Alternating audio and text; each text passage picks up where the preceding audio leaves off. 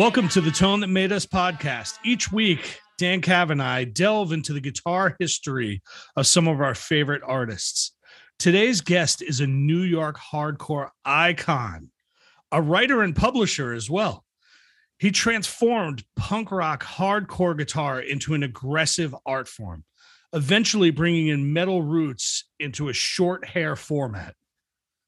Starting in bands like the Young Republicans, Violent Children, moving on to form Youth of Today, Judge, Project X, eventually joining bands like Gorilla Biscuits, Bold, and Shelter, and apparently passing on forming Rage Against the Machine with Zach De La Rocha, which we're going to have to dive into. He redefined a new genre of melody and hardcore. Known as Porcell to most, as Slam to the few, the big brother I never had, John Porcelli. What an introduction. You got a great podcast voice, my friend. That's right. Yeah, now that I fixed the audio and got rid of all the echoey high-end microphones that I was using and just went with something a little simpler. Yeah, you better have good tone on the audio with the Tone podcast. Jeez. Yeah. We're trying. It's not our tone that was good. That's why we have to interview people like you. That's right.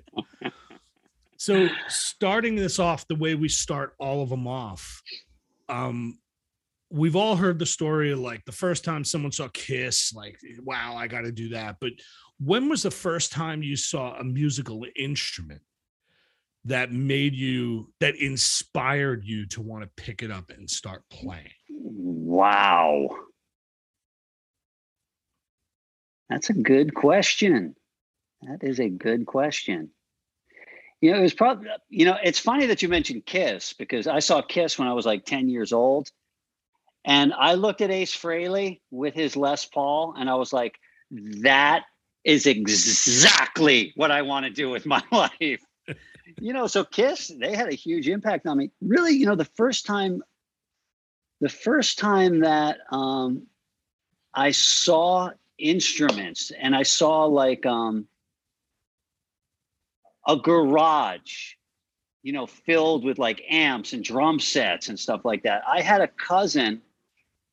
I had two cousins, my father's sisters' kids. They had a band, and actually when they were little, they were in like a kids band, like sort of like a pop band. And they had a hit single. Oh, no kidding. They weren't like, I forget what they were called. It was something like the Tidal Waves, but it wasn't the Tidal Waves. It was something like that. It was kind of surfy sounding. And their claim to fame was they were actually on that show Wonderama. Do you remember that show in the 70s? Of course. Yeah. Yeah, there was a musical. Wonderama Live. Yeah, they were one of the musical guests on Wonderama, and I was just like, wow, my cousin's on Wonderama. This is like big time.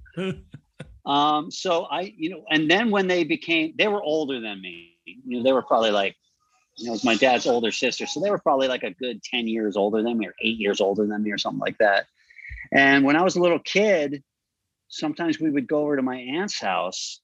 And by this time, those two brothers were in like a full-on rock band. And I remember going there, and the basement, their father was really into like model trains, and it was super cool. Like the whole garage, I guess it was a basement, it wasn't a garage. The whole basement, it's like this big track that goes around the basement with these model trains, and there's forests and tunnels that the trains go through and everything. It was absolutely amazing. When you're like a little kid, you see this like crazy train set, you're like, whoa. But that was around the room, and then in the middle of the room, it was like amps and drum sets. And I mean, these dudes were like rockers. They had like huge amp peg, bass amps, and I forget what kind of, amps they had, but like, full stacks. And I remember walking down there, it's just being so surreal. You see this kind of train set that was really cool. But then like you look in the middle and you just see like, there's something so stunning. They're not there practicing, but you just see these huge amps, like these walls of like power. And I was just like, whoa, I was in awe of it, Yeah, of course. And I remember they used to practice, and then my aunt used to say, oh, don't stay down there. It's too loud for you, because I was like a little kid. but I could hear him, and it was absolutely blaring. And that was sort of the first taste I got of, garage rock, you could say, or basement rock. Yeah. And I was really intrigued. But, that was probably the first time that I fell in love with the idea of being in a band, or at least it kind of planted that seed, like, this is cool. You know what I mean? Interestingly enough, the younger of those two brothers, his name was Louis J. Biancanello. He went on to become a famous music producer. Oh, no shit. He produced, he lives in Northern California. He produced like Whitney Houston. He worked with Aretha Franklin. He produced a bunch of stuff for Aretha Franklin. Celine Dion. I'm forgetting a lot, but he Elton John. He produced a song for Elton John, and he was really big, but his big break was, he wrote and produced that Jessica Simpson breakout record. Remember, she had all those hits on it. Oh wow! She was nobody, and the record label just hired him, and they said, because he was a songwriter, and they said, "We got this girl. She's really pretty. She can barely sing. Write her a bunch of songs and record her." He had his own studio and everything, and he was becoming like this up and coming, engineer and producer.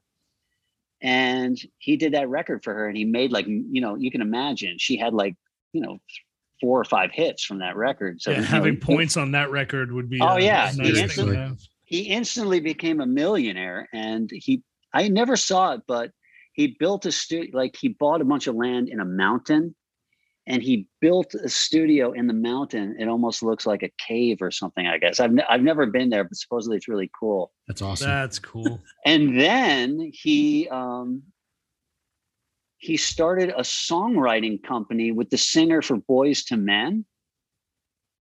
And his songwriting company, I remember because my grandmother had died, and I saw him at my grandmother's funeral, and it was really cool because he shows up in like a Porsche, and he's got like this super cool black suit on, black sun, like he just rolls in like he's somebody like a star. Special. Yeah. And so I was talking to him. He's telling me he's producing all these records, and he did Jessica Simpson, and then he said, "I'm starting a songwriting company with the singer for Boys to Men," and they were called the Runaways. Like, that was the name of his songwriting company.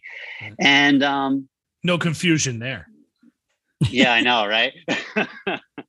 And they wrote, I believe they wrote a bunch of songs for Kelly Clarkson, and I believe they produced and engineered the whole record. And he wrote like 3 or 4 of her hit songs that were on that big record she had. Wow. So he made a lot of money from that too. I wonder if he's the one that ripped off that "Yeah Yeah Yeahs" part that she used in "Since You've Been Gone." I think he wrote that song. Well, he probably did. That part, that bridge part is from the "Yeah Yeah Yeahs." I mean, just like a complete rip. I don't know how they didn't get sued over that, but awesome. Seen him in good for 20, your cousin, 20 years, but I'll ask him. But like, he was the first kind of like rock and roll influence on me. When I was like a really, really little kid, and it was cool. Even before he started, producing and engineering, he was like a really good keyboardist. And he was sort of a keyboardist for hire, and he would get hired out by a bunch of big rock bands.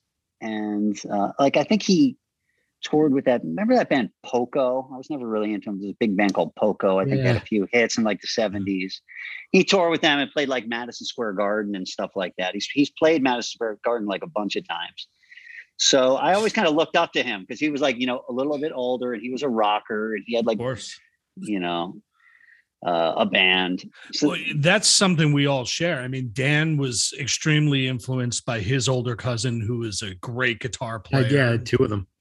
2 brothers. And my uncle was a killer drummer. And as far back as I can remember, he had a giant Tama drum set with octobans and a giant china cymbal like in my grandmother's basement, and every time he was out, I'd go in the basement and like bang on his drums. It was awesome. And it was cool too because in my family there was no musical influence whatsoever.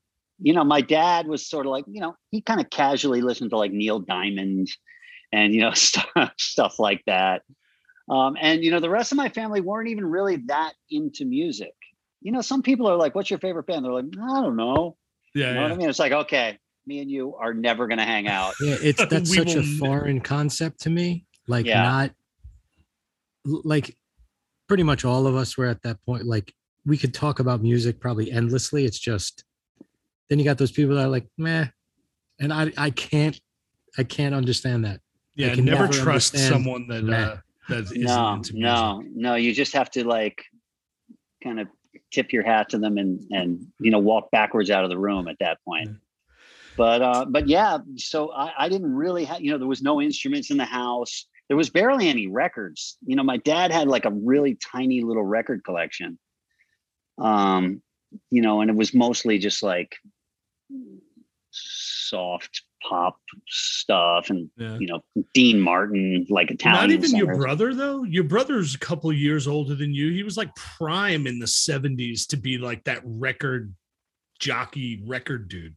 Later on he kind of got into like Ozzy and AC/DC and stuff, but I was already full on into music by the time he got, like, I don't know how it happened, but when I was a little kid, I just became obsessed with music. I'd call it a past life thing. It must have been a past life thing because I remember being like 4 or 5 or 6 and just being obsessed with music. I remember, one time my parents, the very first vacation that we ever went on as a family, when I was like a tiny kid, I must have been 5 or 6.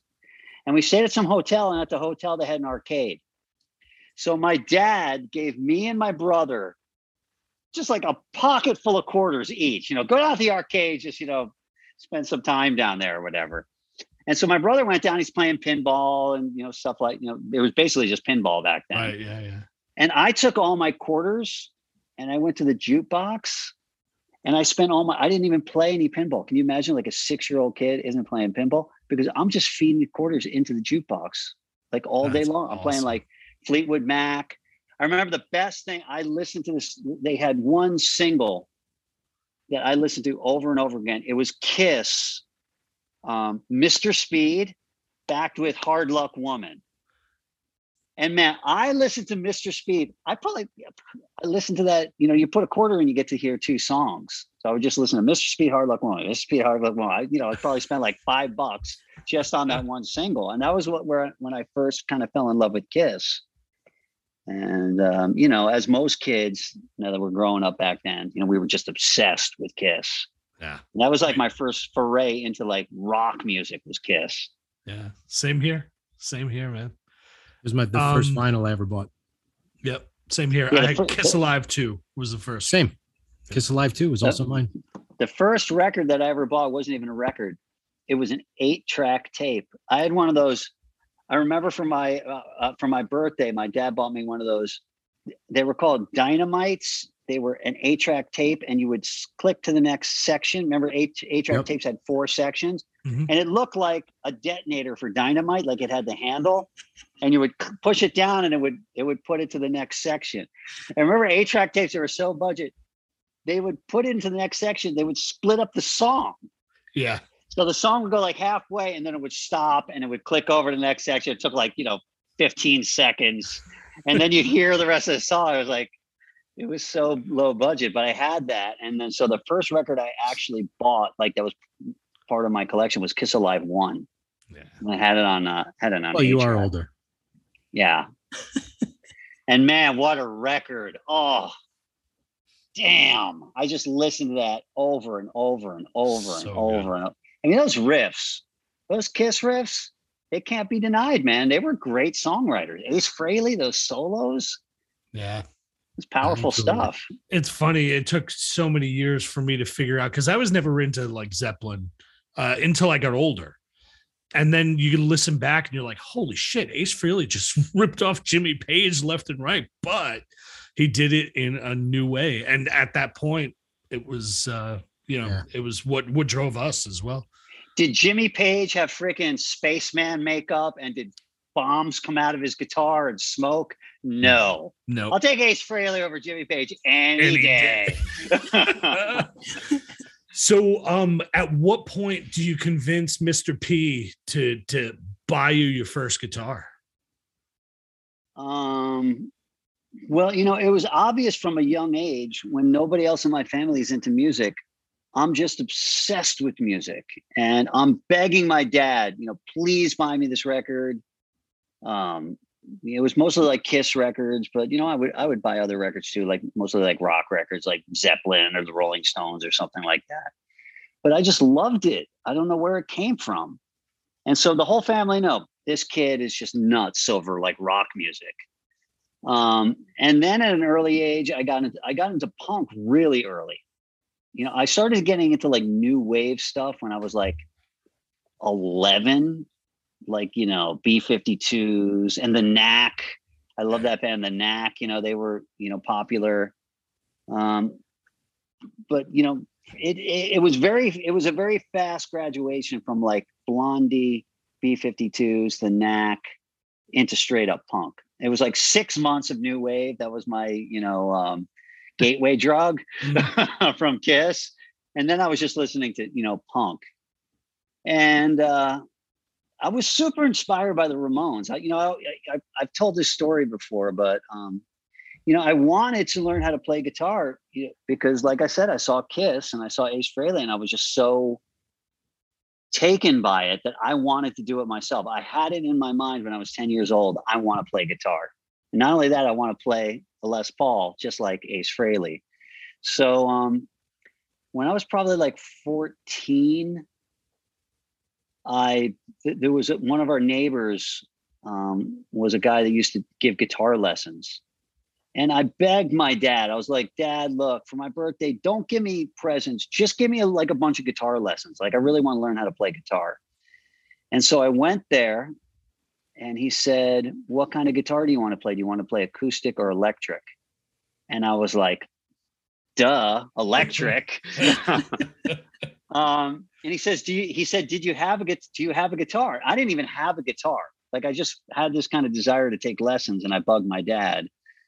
And so he had a really crappy old acoustic guitar. Like, he had this guy had a million guitars like laying around. He was like a muso guy. And he said, and he's a guy from the neighborhood. Like, it was a really tight neighborhood. We knew all the neighbors, we kind of grew up together.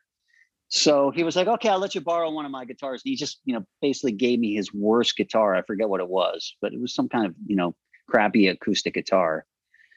And I remember being super dejected by it because I had zero interest in playing an acoustic guitar.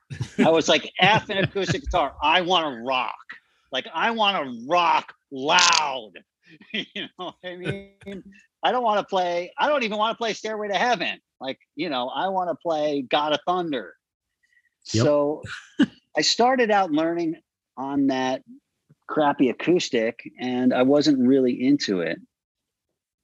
And I remember my guitar teacher said, if you were going to play an electric guitar, what kind of electric guitar do you like? And I said, I like the electric guitar like the guy in Kiss, Ace Frehley in Kiss. And it was one of those things, like, I do this with my kids sometimes. Like, sometimes I'll be walking around with my daughter, and she'll look in a window at something. She'll be like, oh, I really like those shoes or whatever. And I'll make a little mental note. And then 4 months later at Christmas, I'll go back and I'll buy her those shoes. So it was literally like, it was either like, I think I got the lessons for Christmas. And then my birthday was in February. So he had asked me when I first started taking lessons, and he must have told my dad. And and then for my birthday, he got me a knockoff Les Paul. And I remember, like, there was this big box, and I had no idea it was in a big box. You can imagine you're a little kid, like, there's this present, the huge box. I ripped it open, and man, even to, like, it was in a big square box. I had no clue, and I lifted it up, and there was like this. It looked like a Les Paul. It looked exactly like a Les Paul. And man, there's a picture of me. My dad has a picture like it was in the cardboard, and I picked it up like it was the Holy Grail. And my dad kind of caught like in a picture. I wish I still had that picture of me just like with this look of like awe on my face, holding this Les Paul knockoff. It was a company called Arita. It was like a Japanese it was this company from Japan that made like knockoffs of all American guitars, but it looked so cool. I picked it up and I was like, wow, my own electric guitar. So yeah, that was like that was my first kind of real instrument when I had that Les Paul knockoff. It actually sounded good. I used that thing in Youth of Today. I was just going to say, I didn't want to skip ahead too far, but the black Les Paul that launched hundreds of straight edge kids to go buy black Les Pauls wasn't a Les Paul. Well, I did buy a black Les Paul, but the early one was the early one was a knockoff, because there's a bunch of older pictures of you where people clued into I never noticed it. It was actually Ed McCurdy that clued me into it. He was like, what is this? Do you know what this is? Because that's not a Les Paul. And it was a picture of you playing that guitar in Youth of Today. It was an Arita. That's amazing. So this was Stephen Miller, Unbroken, Heath Saraceno from Midtown, lots of friends who listened to the podcast. This was the one thing they wanted to know.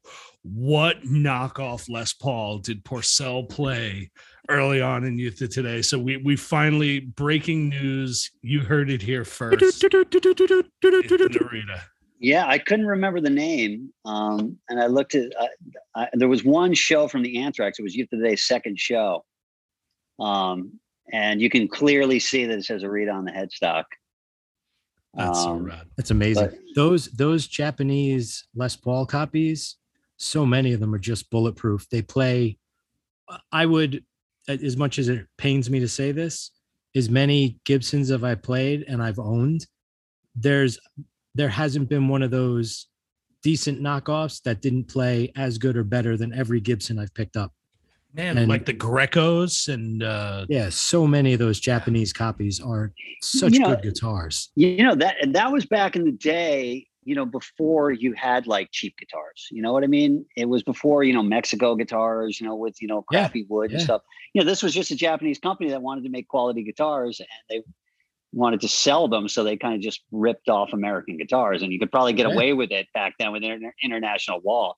But, they were a legit guitar company. That guitar sounded really good. I'm not kidding. Yeah. I had an Ibanez Les Paul that I got when I was on tour with, was it Sam I Am, Dan? I think I picked it up on Shift. It was in that 1 or 2 year period. Yeah, I picked it up in Memphis in some like little guitar shop, and I saw an Ibanez Les Paul pre-lawsuit. They were snapping headstocks off at the docks. For anyone listening that doesn't know the story, they had caught this container, and sooner or later they stopped allowing these Gibson knockoffs in the US, and they're really sought after. I belong to a bunch of Facebook forums of like Japanese lawsuit guitars. It's amazing some of the beauties. Of course you are. Nerd alert. A little fun fact. It's just something I heard just recently. And apparently it's verified and true, but what we always call the lawsuit era and the lawsuit guitars, apparently Ibanez were the only people that got any paperwork, and it was never a lawsuit. It was just a cease and desist. And it's turned into the lawsuit era, the lawsuit guitars. I found that really interesting. Wow. That they were just cease and desist, and they were like, okay, cool. Yeah, we made our money. Apparently Greco was still making them into the 90s, and like Firebirds and like just awesome stuff. If you ever get a chance to go down a Greco rabbit hole, you'll be amazed at Greco and Takai. Those two are fantastic. Takai did some good ones. Yeah, I used that guitar for all my early bands. It was so funny because I got that guitar, I think I was like 14.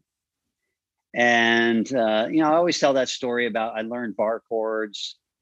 I learned a few Ramones songs, and I was like, that's it. I can play guitar. You know, and I love the Ramones too. You know, the great thing about punk was, you know, I'm a 14-year-old kid, you know, who's obsessed with music and I want to be in a band. But, you know, the music at that time, like Led Zeppelin, you know, Yes, Rush. You know, even if I practiced every day, I'm 5-10 years away from being able to, you know, play like that. And it's super disheartening. Like I felt empowered, like I want to do a band now. And, you know, when I heard the Ramones, it was so liberating because they were so good. The music was so catchy. I liked them better than Rush or Yes or any of those bands. I literally legit thought that, you know, those songs were as good as any other songs. Yeah. But, you know, the music was very simple and stripped down and powerful. And I figured out after taking, you know, lessons for just like a few months, I could play every single Ramones song. And I was like, that's it. Yeah. Now I can start my music career.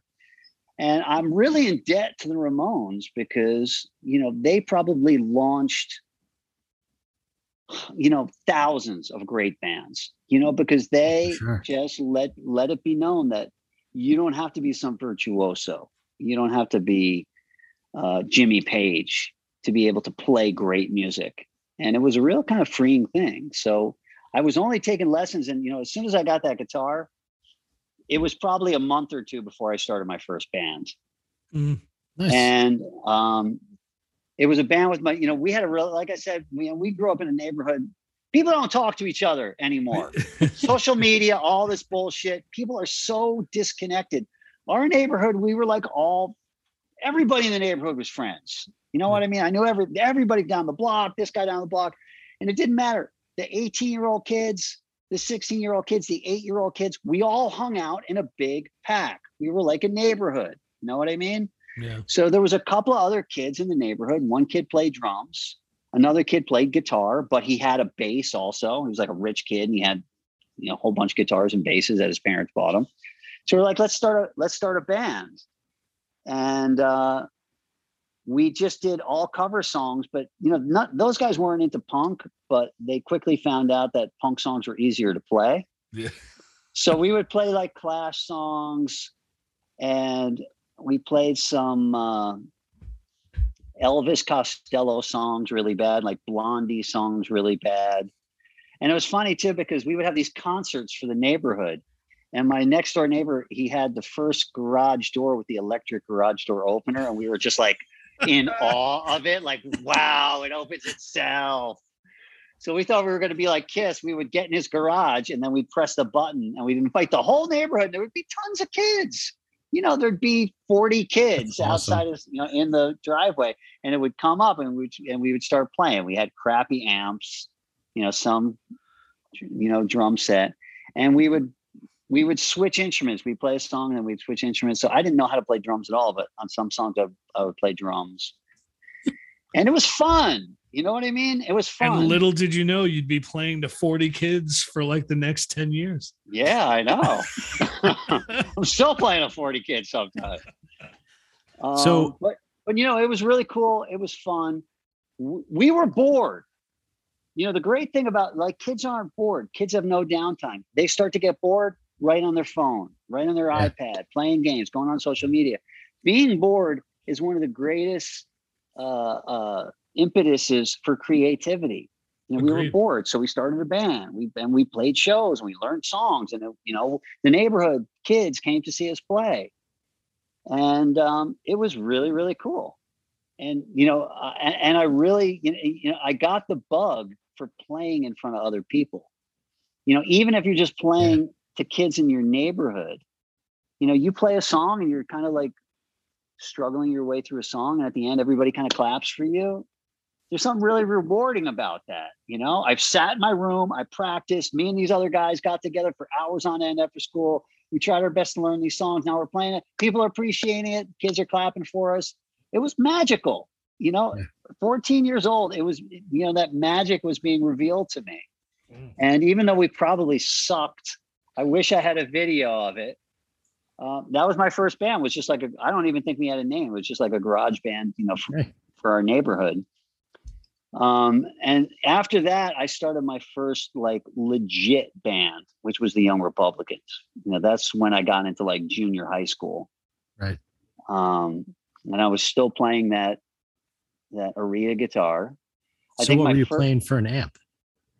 I had a really, really, really crappy practice amp. I can't even remember the name. I'm sure it wasn't a name brand. Our bass player had one of those pig nose amps. Remember the pig nose, those little tiny amps? And he used to play bass out of that pig nose. I mean, we had like tiny amps. And we had this drummer from school that was in like, jazz band at school. He didn't even like punk, but we were just friends with him. And we kind of twisted his arm to, play with us. And my amp, it had a gain on it, but, it was terrible. It sounded like, it wasn't even really distorted. And so my first distortion box I had was just some kind of like, we had one music store that was in the town over next to me. It was where those guys from Bold grew up. K-Town, K-Town Mosh Crew is Katona. They had one music store there. That was it. That was it. Like, unless you wanted to go to a music store, you had to go to like the city or something like that. And they had some kind of like no name, no brand, really big white distortion box. So I remember I saved up money from my paper route and I bought that distortion box, and it was cheap. I mean, it was probably like $15 or something like that. And that was my first kind of experimentation with like tone. Like, oh, wow, now I have this distortion box and I can put my amp gain all the way. And then I can put this distortion box up all the way. And it kind of sounds a little like the Circle Jerks. And I immediately, like, with that distortion box, my game went up. Like, the bar went up just far as sound went. And I remember just being really, really, really stoked on that distortion box.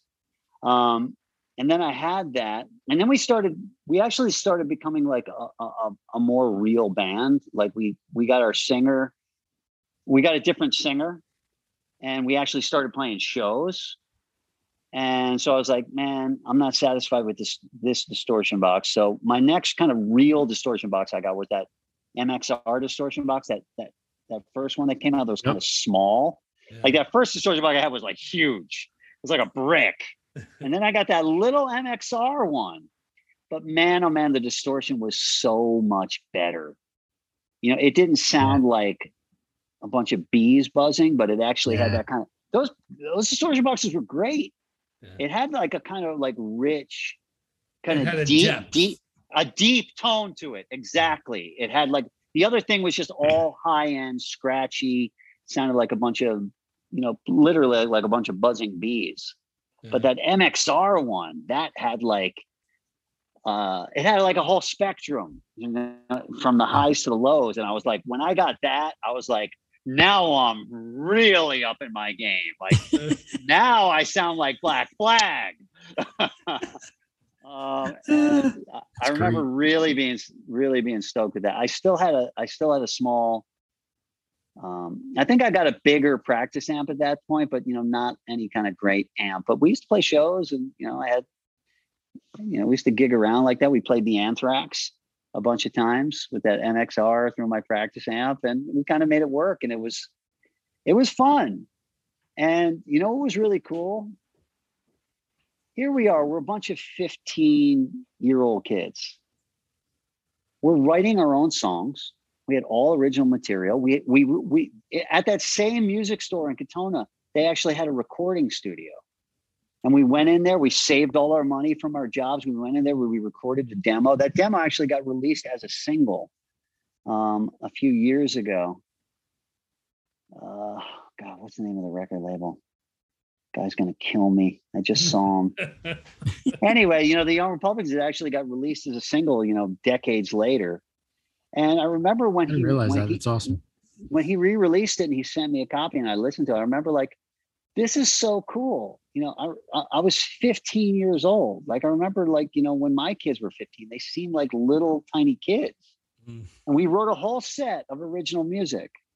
And I remember even, even before we started playing the Anthrax, we would get any gig we would play parties. And our first real gig was we played before the midnight showing of the Rocky Horror Picture Show at the local movie theater. Oh, that's so cool. That was like our big gig.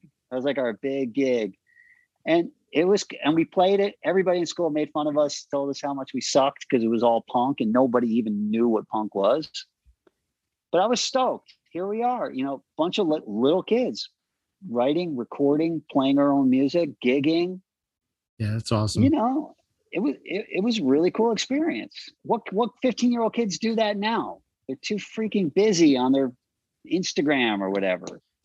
Boredom was great for us. Boredom really spurred a lot of creative endeavor, for kids back then. I wish kids were more bored. For sure. You know what? We I don't know about Dan, but we force boredom on our 10-year-old. When we notice he starts to get a bit of an attitude when he's on his electronics a little too much, and like that's it, they get yanked immediately. My wife is like the warden, and as soon as she pulls it, he goes through an hour of almost decompression, right? He's still aggro. And then suddenly he's drawing. He's taking pipe cleaners and making monsters out of them. He's like, suddenly the creativity in him just like blows up. So sometimes we got to like force him out of that digital space. And then suddenly, you start to see the talents coming out, which is rad. I feel super blessed to grow up in an era where we didn't have a damn thing to do. You know what I mean? Same here. Yep. And luckily, I channeled that all into music at a super young age. Yeah. And the Young Republicans were really cool. We, when we first started playing the Anthrax, that's how I met Ray Cappo. And I met him when I was 16. And then when I was 17, Violent Children were also playing. Young Republicans would play a bunch of shows with Violent Children. And when I turned 17, after I'd known Ray for a year, they had two guitar players and they both went to college. And so they asked me to play in Violent Children. And that was like a big step up because they had a record out and, they were like a way more serious band than my band. So I was really happy to join Young Republicans. And so I played in Young Republicans for about like 8 months. And man, we played a ton of shows in that 8 months. We were playing like every, 2 weeks, VFW halls. And, we played a bunch of shows with like Gnostic Fronts. We played some big shows. It was really, really cool. We played with 7 Seconds.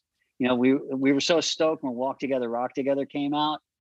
And Kevin Seconds is wearing the Violent Children shirt that we gave him on the back of the record. We were just that's awesome. Oh my God, our little tiny band has made it, because Kevin Seconds is wearing our It's t-shirt. so funny because now, we're still, even though you guys are in your 50s and I'm only slightly behind you by a year. I was nerding out with Sammy. Yeah, I'm texting Sammy going, how amazing is it to be playing drums for 7 seconds right now?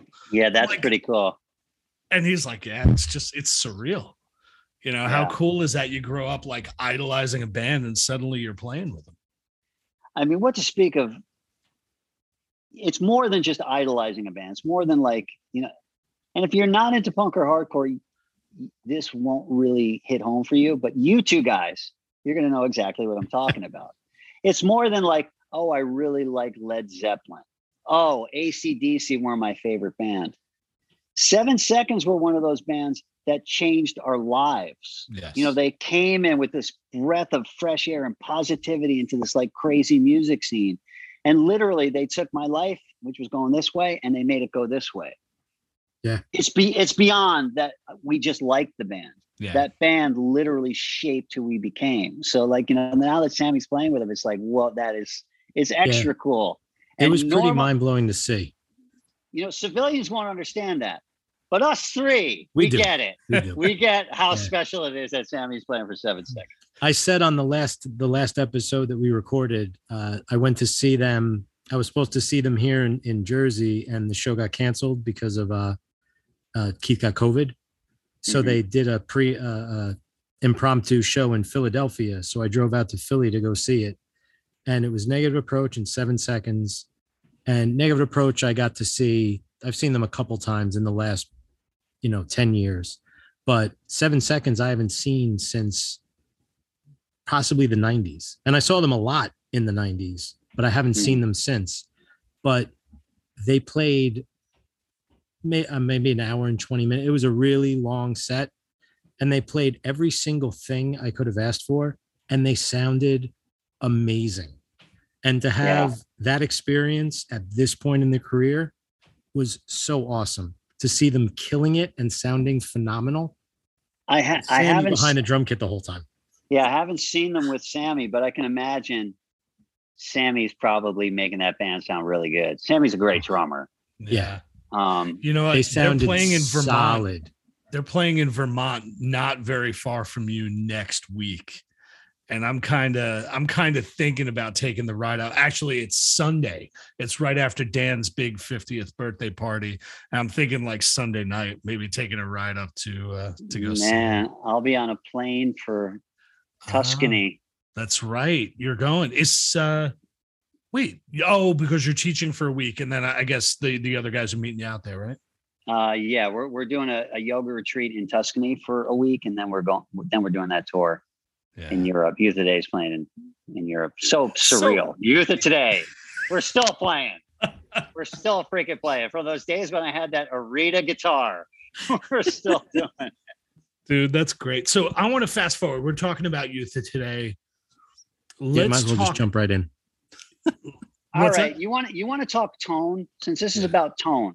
Yes. When I was in Violent Children and like Young Republicans, tone didn't really matter.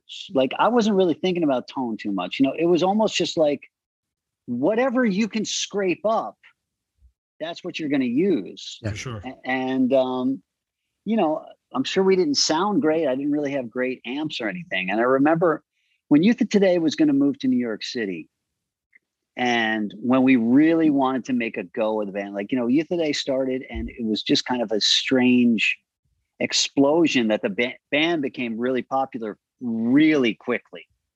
Like, the band, we weren't even a band for 6 months. We already played with Agnostic Front, 7 seconds. We were a band for like 5 months when we did that West Coast tour with 7 seconds. I mean, it was surreal. And Kevin played drums, right? Yeah. Kevin played drums, and he was going to put out a record and everything. So I was like, by that next summer when I was 18. No, I was 19. I started the band when I was 18. And then by the next summer, we were going to move to New York City, and we were going to do the band like full time. And I was like, you know what? I got to get serious about gear. I can't play this Les Paul knockoff anymore with this little crazy, crappy amp. And I tell you, I actually, that whole Youth Today sound, like that Break Down the Wall sound, like that Youth Crew guitar sound that became kind of like a staple for a whole subgenre of hardcore. I really just kind of lucked into it because I was like, okay, I got to get a serious amp. I didn't really know too much about amps. It wasn't a time where you had Google and you could just Google amps and read reviews and stuff like that. Like there wasn't even YouTube videos. Yeah, there wasn't even any like gear magazines. You know what I mean? It was just kind of like a shot in the dark. So, and even back then, it wasn't like, bands would roll into town like 7 Second, and there wasn't like a standard amp. Even like bigger bands had crappy equipment or just stuff they kind of like cobbled together, big hardcore bands. So there wasn't like a standard thing. So I remember I was looking through, there was basically before Craigslist, there was this thing called the Penny Saver. Do you ever remember the Penny Saver? Yep. Yeah, it was like Craigslist listings, like apartments, anything that you wanted, musical instruments, cars. It was all in like an actual like little magazine that used to come out like every month or something like that.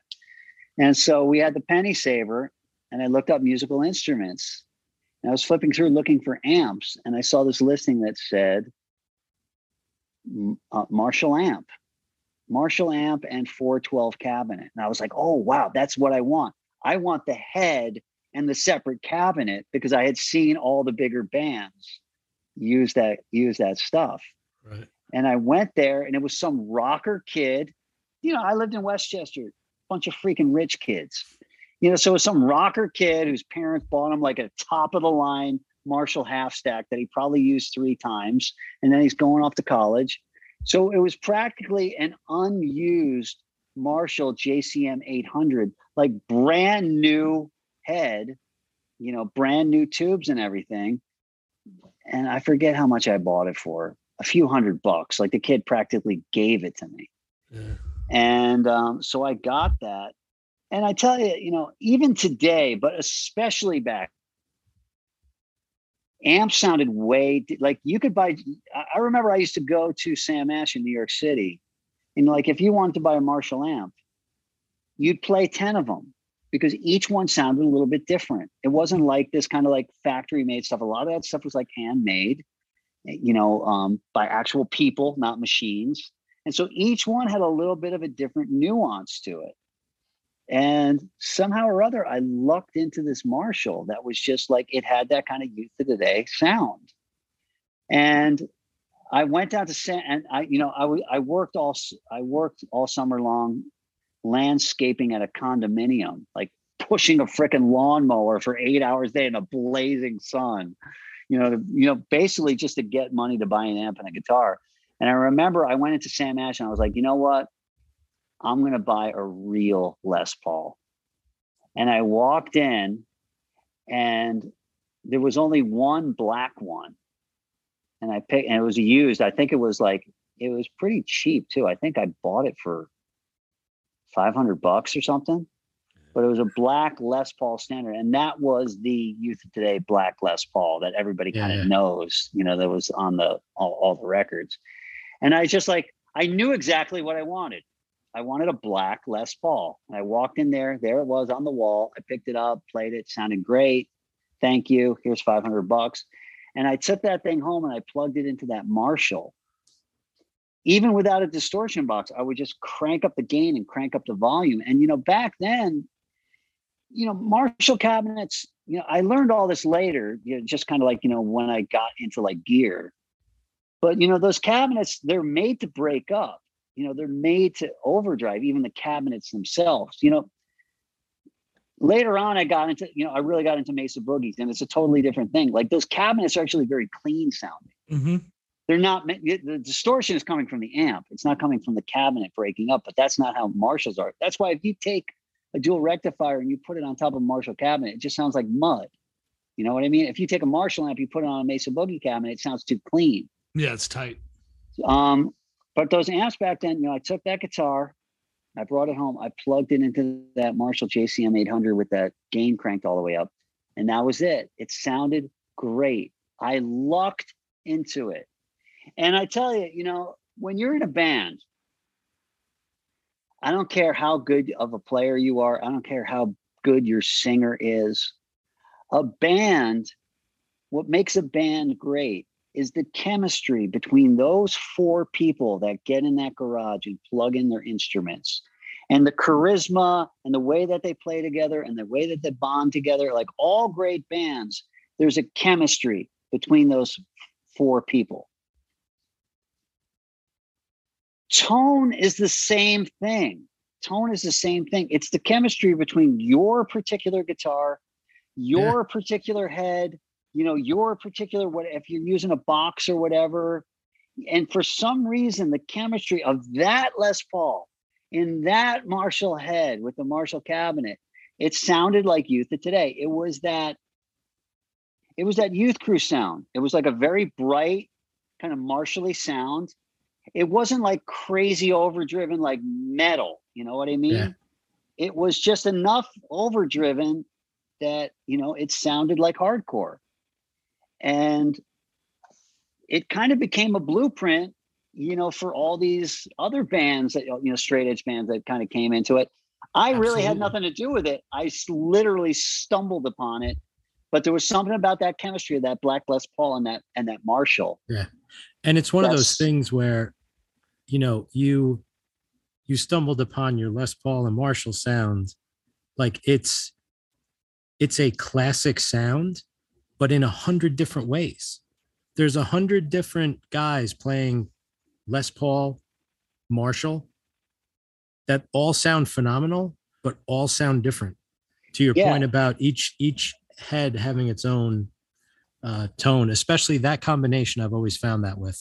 Yeah, I mean, just compare Porcell, Ace Frehley, John Frusciante, same gear, right? Just those three triangulating completely different tones, and they all work. Slash is using Les Paul and Marshall. For some reason, there's a chemistry. It's the instrument, it's the player, it's the particular amp, because you could buy two JCM 800s and they're going to sound completely different. It was a fact that Les Pauls.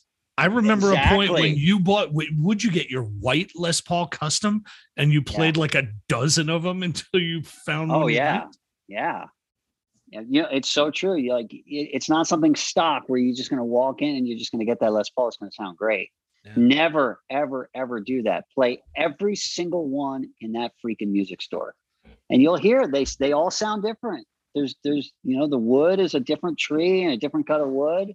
Yeah. And it really, really, really sounded great.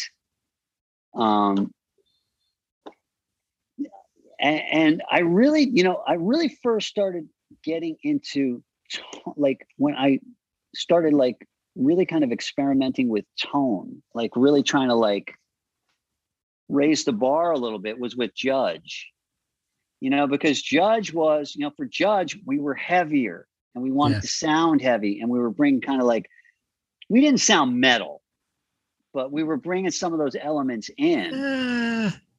No, they were bringing metal elements. It's in the intro, man. It's there. Yeah. It didn't, we don't sound like Testament or something like that, or no, but it was definitely coming from, I know I personally, I came from a place where when I was introduced to punk rock, it was metal too at the same time. I was getting into metal and punk rock at the same time.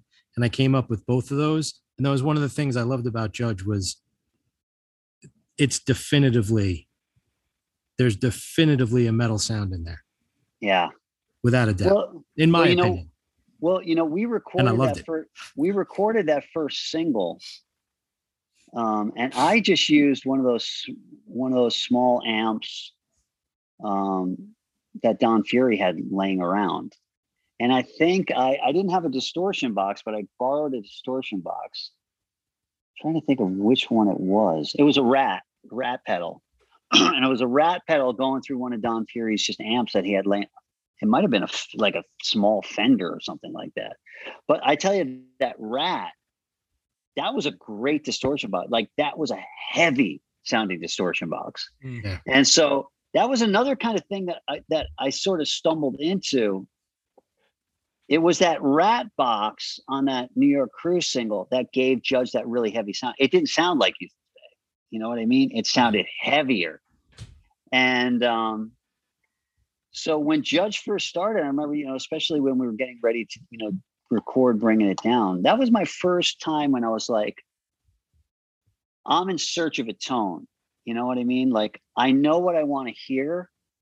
And the Youth of Today, no distortion box thing, it's not cutting it. I want something that's going to be heavier and a little bit more powerful and, a little bit more sustained. The Youth of Today thing, I'd hit a chord and it would very quickly go into feedback because, the amp is cranked up so much.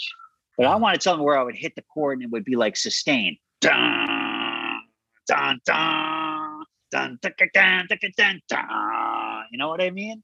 Yeah. It was a different thing that I was going for. So I had to really kind of search it out. And that tone that you wanted really didn't exist in a plug and play head at that point. Not at all. So that tone actually came, I ditched the 800 and I got a 900. The 900 had more gain on it. Yeah. But, the 900, even with the 900 with the gain, it sort of sounded a little like AC/DC-ish, which wasn't what I was honky, going. mid-rangey. Yeah. So I got that 900, but the magic ingredient for Judge was when I got a TC Electronics distortion box, and that distortion box was magic because that Rat box was very heavy. It sounded very kind of like deep and heavy, but it was muddy. You know what I mean? It was very kind of like muddy sounding. But that TC distortion box, man, it had that kind of deep sound, but it wasn't muddy. It was like clean. Like it wasn't clean, but it was like it sounded like a bell. You would hit that chord, and it wasn't like just a bunch of mud. You could hear the chord. You know what I mean? Although it was super powerful. And I would crank up the amp. I'd crank up the gain on the amp. I'd crank up the gain on that TC Electronics box, and that was the sound of Judge. And that's when I got the second cabinet. So that's when I was like, I got to have another cabinet for this. Yeah. And so it was a Marshall full stack with a JCM 900. And I tell you, those 900 was the same thing. Like when I bought that 900, I went to the music store and I played 1 million of them. And I took the one that sounded the heaviest. And and that was another thing. It was the chemistry. It was that distortion box. It was my Les Paul. And actually, towards the end too, was when we recorded Bringing It Down, that's when I started like getting more than one guitar also. So the next guitar I got was when Alex Brown left Gorilla Biscuits. He sold me his amp. And his freaking Les Paul, that Sunburst Les Paul. He sold me his half stack and his Les Paul for $500. Oh shit! $500 for a half stack and a Les Paul. Yeah, it was just like, whatever. I'm quitting music. I'm going to art school. Just take it. You're still rocking out. Rest in peace, Alex. Yeah, exactly. But yeah, he kind of hooked me up, and that's when I had the full stack because I had that, already had the Youth of the Day half stack. And I took that guitar and that's when I started, learning about, it wasn't just the guitar and the distortion box, but I started to learn that the pickup also made a lot of difference, because those PAF pickups, they're not meant, they're meant for like rock and roll. They're meant for like, whatever, Jerry Lee Lewis kind of stuff, 50s kind of rock and roll, Elvis Presley kind of stuff. It's not meant for like Judge. So I had Alex Brown's and I ripped out the pickup and I put an EMG pickup in it because everybody's talking, oh, these EMG pickups, they have so much power in it. And so, I've been hearing, these EMG pickups sound really powerful. And I didn't even experiment. You couldn't really experiment. I just went to Sam Ash. I got a, EMG pickup and I put it in that guitar. And man, oh man, that thing screams. Those EMG pickups were freaking awesome. It was like next level, like super, like it sounded even heavier with EMG pickups in it. Yeah. So that Bringing It Down sound that everybody loved, that real sort of heavy but clear sounding, stuff, that was the combination of my black Les Paul with the TC distortion box and that other Les Paul with the EMG. They were both standards with the EMG in it, and those two blended together. Fuck. So is that what you used on Bringing It Down? Yeah, that's great. Was it the black TC box with the orange, like had like an orange stripe or yellow stripe across? Was it black one? It was black and white. Black and white. Yeah, it was probably the first one that came out. They might have made ones after that.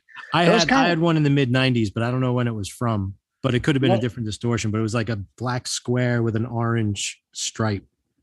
Yeah, this didn't have any orange on it. Yeah. It was really weird. You know, I love that distortion box, and they kind of came and went. Like you can't really find them anymore. Yeah. But you know, back in the day, man, that thing was revolutionary. That's funny. We just I was just talking, funny enough, with Steve Miller about EMGs and Les Pauls, and he had made a post about it once, and John Reese from Rocket from the Crypt chimed in, you know, because he's famous for his that white Les Paul custom having the EMGs. So it's so when you went in for the last Judge recording, right? And you guys do Forget This Time.